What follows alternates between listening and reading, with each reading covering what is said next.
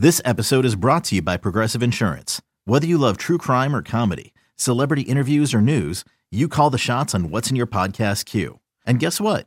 Now you can call them on your auto insurance too with the Name Your Price tool from Progressive. It works just the way it sounds. You tell Progressive how much you want to pay for car insurance, and they'll show you coverage options that fit your budget. Get your quote today at Progressive.com to join the over 28 million drivers who trust Progressive. Progressive Casualty Insurance Company and Affiliates. Price and coverage match limited by state law. eBay Motors is here for the ride. Remember when you first saw the potential? And then through some elbow grease, fresh installs, and a whole lot of love, you transformed 100,000 miles and a body full of rust into a drive that's all your own. Look to your left. Look to your right. It's official. No one's got a ride like this. There's nothing else that sounds like, feels like, or looks like the set of wheels in your garage. With over 122 million parts, you can make sure your number one ride or die stays running smoothly. So there's no limit to how far you can take it. Brake kits, turbochargers, engines, exhaust kits, roof racks, LED headlights, bumpers, whatever your baby needs, eBay Motors has it. And with eBay Guaranteed Fit, it's guaranteed to fit your ride the first time, every time, or your money back. Plus, at these prices, well, you're burning rubber, not cash. Keep your ride or die alive at ebaymotors.com. Eligible items only. Exclusions apply. Rob Manfred, your proposal is absurd for too many reasons to type on Twitter. Proves you have absolutely no clue about baseball. Honestly, no matter how much I disagree with a player, I'd never say something that disrespectful about a player. Never. Game time with Boomer Esiason. This week's guest is Major League Baseball Commissioner Rob Manfred. Presented by Geico.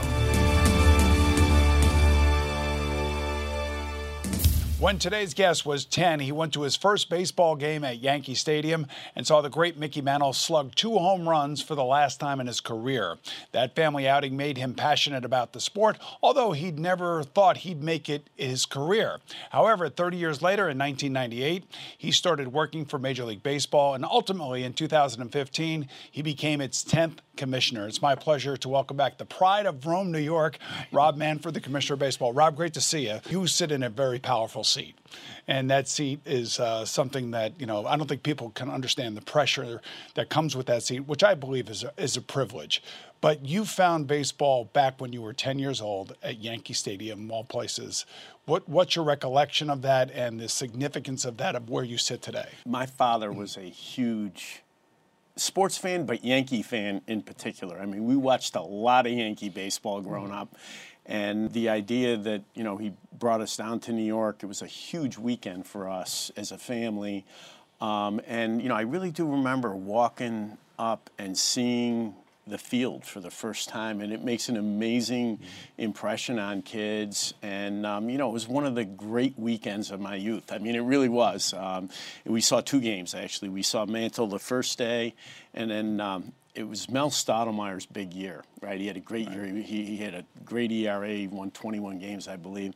And they lost 3-2. Mantle hit 2 solo shots, so we came back the next day, and I'm thinking, Stottlemyre, we're going to see the Yankees win. He lasted 2 innings, gave up 11 runs. It was his worst outing of the year. So that obviously had an impression on you. Yeah, it had a huge impression on me. I mean, it was part of our life growing up. Regardless of what sport you played, it seemed like when I was growing up, everybody had a connection to baseball. I go to Williamsport every year. We now have the Little League Classic, and they do a phenomenal job in that under 12 space for us. And, it really is for the benefit of the industry. And I would say that's one of the best moves you've ever made, is to bring a game there to Williamsport and celebrate the great game of baseball that way. That's a good thing. It is so you should be lauded for that one. It was interesting. One of the things that did happen, you went to a Phillies game.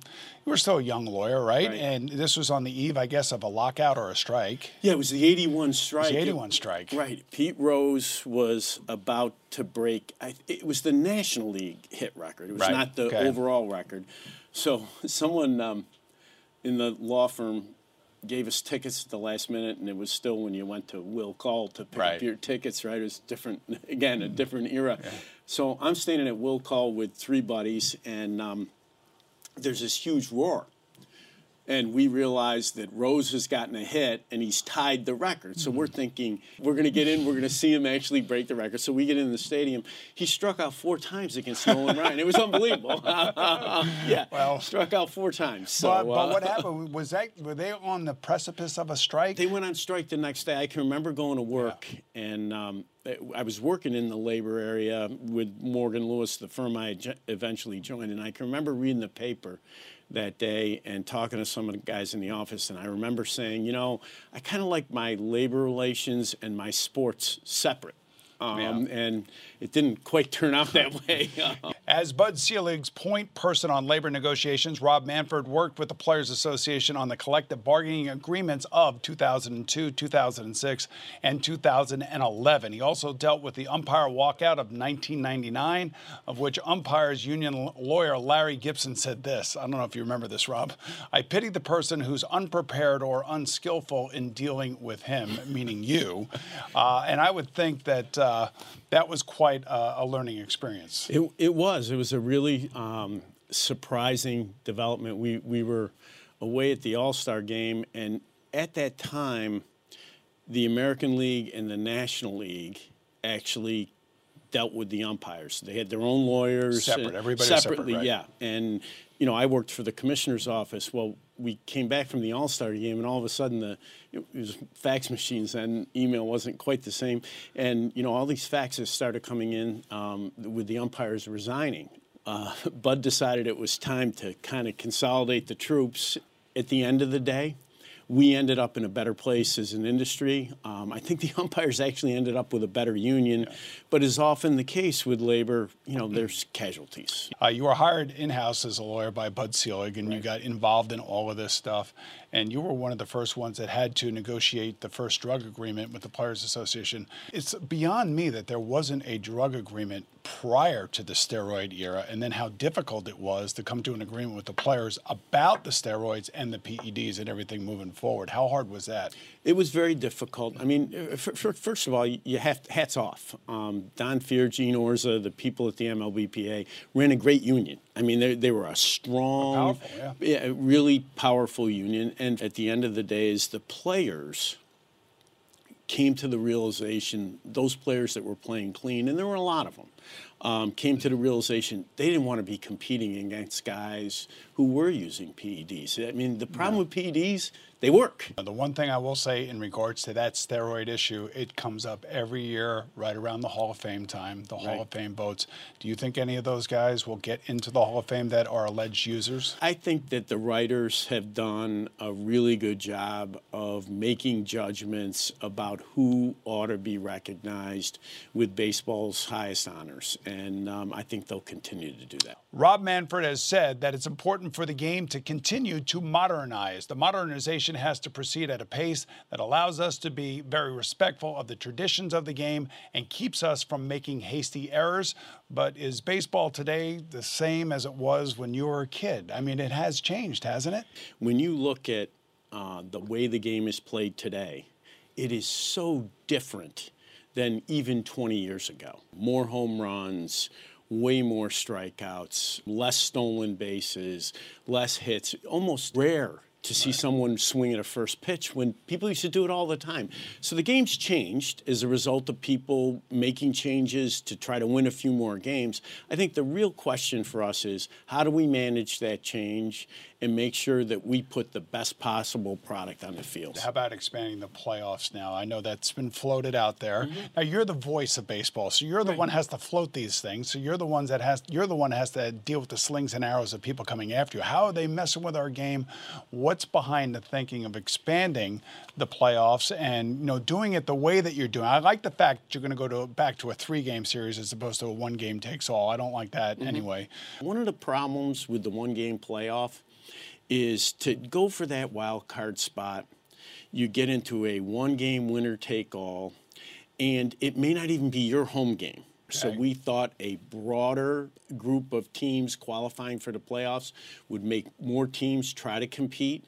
And we also thought making it 2 out of 3 takes away that, you refer to it, it's kind of random, right? Exactly. You win one game, And particularly listen, in our game. Listen, right? if you want to come into Citi Field and play against Jacob deGrom and the Mets, have at it. But the chances of you having a better record and going up against a pitcher like that in a one-game series and losing it are pretty good. Right. And I think that the basic structure is really well thought out in terms of the incentives. You win, okay, you get a bye. You don't have to play in that first round. That's a great thing. You get something by being the second or third best team, the ability to select your opponent. You get a home game, Yep. which you're playing. good thing, Yeah, yes. you're playing your 3-game series at home, right? Like you Yes. play a normal series. That's a big thing to compete for. And then, of course, more teams competing just to get in. So those incentives are all lined up. The selection shows kind of. I understand it's different, but we have a society where people like events. And we think the idea of a show where people kind of get reality to show, decide, make a informed decision as to who they're going to play would be something that would interest our fans. We may or may not turn out to be right about that. I know. We're just floating that idea now, but I do want to hit you with this, and this is something that came from one of your players. Now, he's a little bit off the wall anyway, but I'm sure you've heard this. This comes from Trevor Bauer. No idea who made this new playoff format proposal, but Rob is responsible for releasing it. If so, I'll direct this to you. Rob Manfred, your proposal is absurd for too many reasons to type on Twitter. Proves you have absolutely no clue about baseball. Well, look, let me say this. Okay. I'm pretty good Yeah. about people disagreeing with an idea. You learn from that back and forth. People state their views, you think about them, you try to take them into account. I'm good with that. Honestly, no matter how much I disagree with a player, I'd never say something that disrespectful about a player. Never. On November 12, 2019, former Houston Astros pitcher Mike Fiers publicly alleged in an article written by Ken Rosenthal and Evan Drellick, published in The Athletic, that the 2017 Astros had engaged in sign-stealing methods that violated MLB rules. 2 months later, Rob Manfred issued his public report on a scandal that has been the talk of baseball this offseason. And this offseason is amazing for you guys. I mean, it's nonstop. And let's start with Mike Fiers. There were rumblings prior to Mike Fiers coming out that Houston was doing something. And I know that there were complaints to the commissioner's office, but it took Mike Fiers as a whistleblower in the Athletic article. Why did it take a whistleblower, a former player, or a player in this case, to do that, to initiate the commissioner's office to get involved? I have to correct the to get involved. Okay. We did receive over a period of time, starting in 17, complaints, but they were not all about the Astros. Let me be clear about that. We investigated each and every one of those complaints. But as is often the case when you investigate after the fact, we were not able to substantiate any of the complaints. And like I said, it was not just the Astros. There was other people as well. In an investigation, you often need help from somewhere, and it's often a whistleblower, and that's what happened in this case. And so you would hope that more players would come forward in situations such as this to make sure that the game remains clean. Yeah, what I'd really hope, and I think starting with the decision in 2017 involving the Yankees and the Red Sox and the use of an Apple Watch, what I really hope is our managers, our field managers, our general managers, take responsibility for making sure that players are doing the right thing, abiding by the rules. We all know athletes are really competitive people by nature. That's part of what makes them great. We live in we have to win in order to keep our jobs. That's our mentality. That's our insecurities. Right. And it's a win-at-all-cost attitude that permeates a lot of athletics. That's why I thought it was so important when I wrote in 17 to explain whose responsibility it was. I don't think you can rely on players to always do the right thing. It's general managers, field managers, and all the way up to owners to make sure that their organizations are doing the right thing. Right. You know, you actually wrote in that report that this was player-driven, and then after the report comes out, after your initial penalties come out, the Wall Street Journal decides to write an article that claims that it went up all the way to Jeff Luhnow, and it may be even higher than that. Maybe the owner even knows about this. Well, Jim, let me be clear about that. You know, we found no indication that Jim knew anything about what was going on or had any role in it whatsoever. And, you know, I'm really confident that we're right about that. Jim Crane, the owner of the Jim Houston Crane, Astros. the owner of the Astros. With respect to Jeff Luhnow, obviously what they wrote in the Wall Street Journal was what we found. I mean, it was based on documents that came from us. You have to understand, though, they were talking about this code breaker system, okay? Yes. So the code breaker system, when used outside the game, when you look at film and you break a code, the series of signs that are being used by a team, that's actually legal under our rules, okay? So the fact that Jeff knew about that doesn't mean that he knew it was being used during the game. Which made it illegal. Right. Those were some of the very, very difficult factual issues that we had to grapple with in terms of deciding who ultimately should bear the responsibility. Right, and so now comes, you know, the whole aspect of social media. You have people like John Boy on Twitter that are going back and listening to bangs when people are pitching. You actually now have a lawsuit that's been filed by a former player against the Astros. A lot of other things that may still come out of this, the collateral damages we were talking about earlier. When you put down your penalty, are you also trying to say to everybody else in baseball, look, you know, you got to stop. And if you don't stop, you're going to pay a dear penalty, like the Alex Cores of the world, the Carlos Beltrons of the world, and the Jeff Luhnows of the world, and, of course, A.J. Hinch, of course. Yeah, when we have a problem like this, we try to think about it in two pieces. The penalty has to be a deterrent to future behavior of this type. And, you know, people can always debate, you know, was it enough? Was it not enough? Whatever. The fact of the matter is, you look at the fallout from this, you had a general manager lost his job, a manager in Houston lost his job, 2 other managers lost their jobs over that. I think that's a pretty good deterrent. But the second piece, and we're still working on exactly what it's going to look like for this year, you need go-forward change. And I think one of the things you're going to see is putting additional distance between all video and players during the game. Yeah, I always figure somebody's always looking for a loophole somewhere to try to get an advantage. Other than all of this other stuff, you know, you're going to have a game that you're going to play in a cornfield. And this is like going back to, like, you know, where it all began, which I think is another great idea. You know, much like getting together with the Little League and trying to do a game of this magnitude has got to be very fulfilling for you, and hopefully it's going to turn out to be great. Well, we're thrilled about the reception that the idea of the game has gotten. I think it's a reflection of something we talked about before. You know, you think about this, a movie that holds a really special place in our culture, and the idea of playing a game at the site of that movie taps into that feeling that so many people have. How many tickets do you have for that? I think we're going to be around 8,000. 8,000 tickets for this? We have actually tried to be really disciplined about what we're doing with tickets. We have huge demand, and you know, it's just a question of what you can physically build in a temporary, you know, it's completely temporary, right? But I think it's a great idea. You talk about creating events for your baseball fans, and it's also creating other things around which you can sell and stream and all that other stuff. But I would think this is like one of the better ideas. Tony Petitti, one of the 2 deputy commissioners, and William Sport were actually Tony's ideas. He's a really creative guy.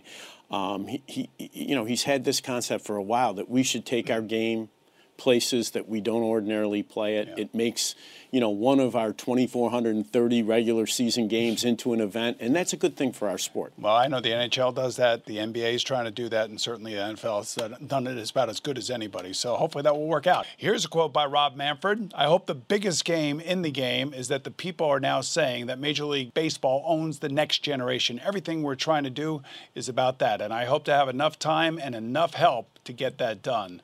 So really, what are the challenges for you as you move forward here trying to grow your game? Well, I think the same challenges that most entertainment products face. You know, sports, movies, whatever. The Gen Z, millennials, they are a tough sell. They like events.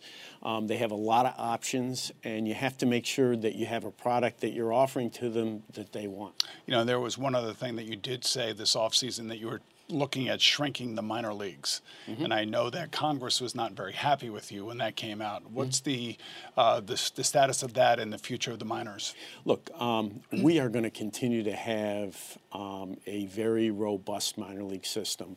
And in fact, the proposal that we made was a proposal that would continue baseball in every single community where it exists. Our proposal was directed at improving the working conditions for our players that we send into minor league facilities where the owners have not invested appropriately in those facilities, particularly in player-related areas. I'm confident that we're going to make an agreement that will be satisfactory to the parties over the long haul, but trying to portray this dispute is about shrinking the minor leagues is really not accurate. Well, you know, we live in a political world. Everybody's got to get their angle out there. We know that. Well, Rob, good luck, and I appreciate you coming on here. I know a couple tough questions, but you're always up for the answer. Thank you so much. It's great to see you, Boomer. All right. Our thanks to Rob Manfred for joining us today, and to all of you out there for watching. I'm Boomer Esiason, and I'll see you again real soon right here on Game Time with Olympic figure skating gold medalist Brian Boitano. Done. I'm willing to bet you, however, that your Little League career was better than mine. I'm not a terrible athlete. I was not a great baseball player, I have to confess.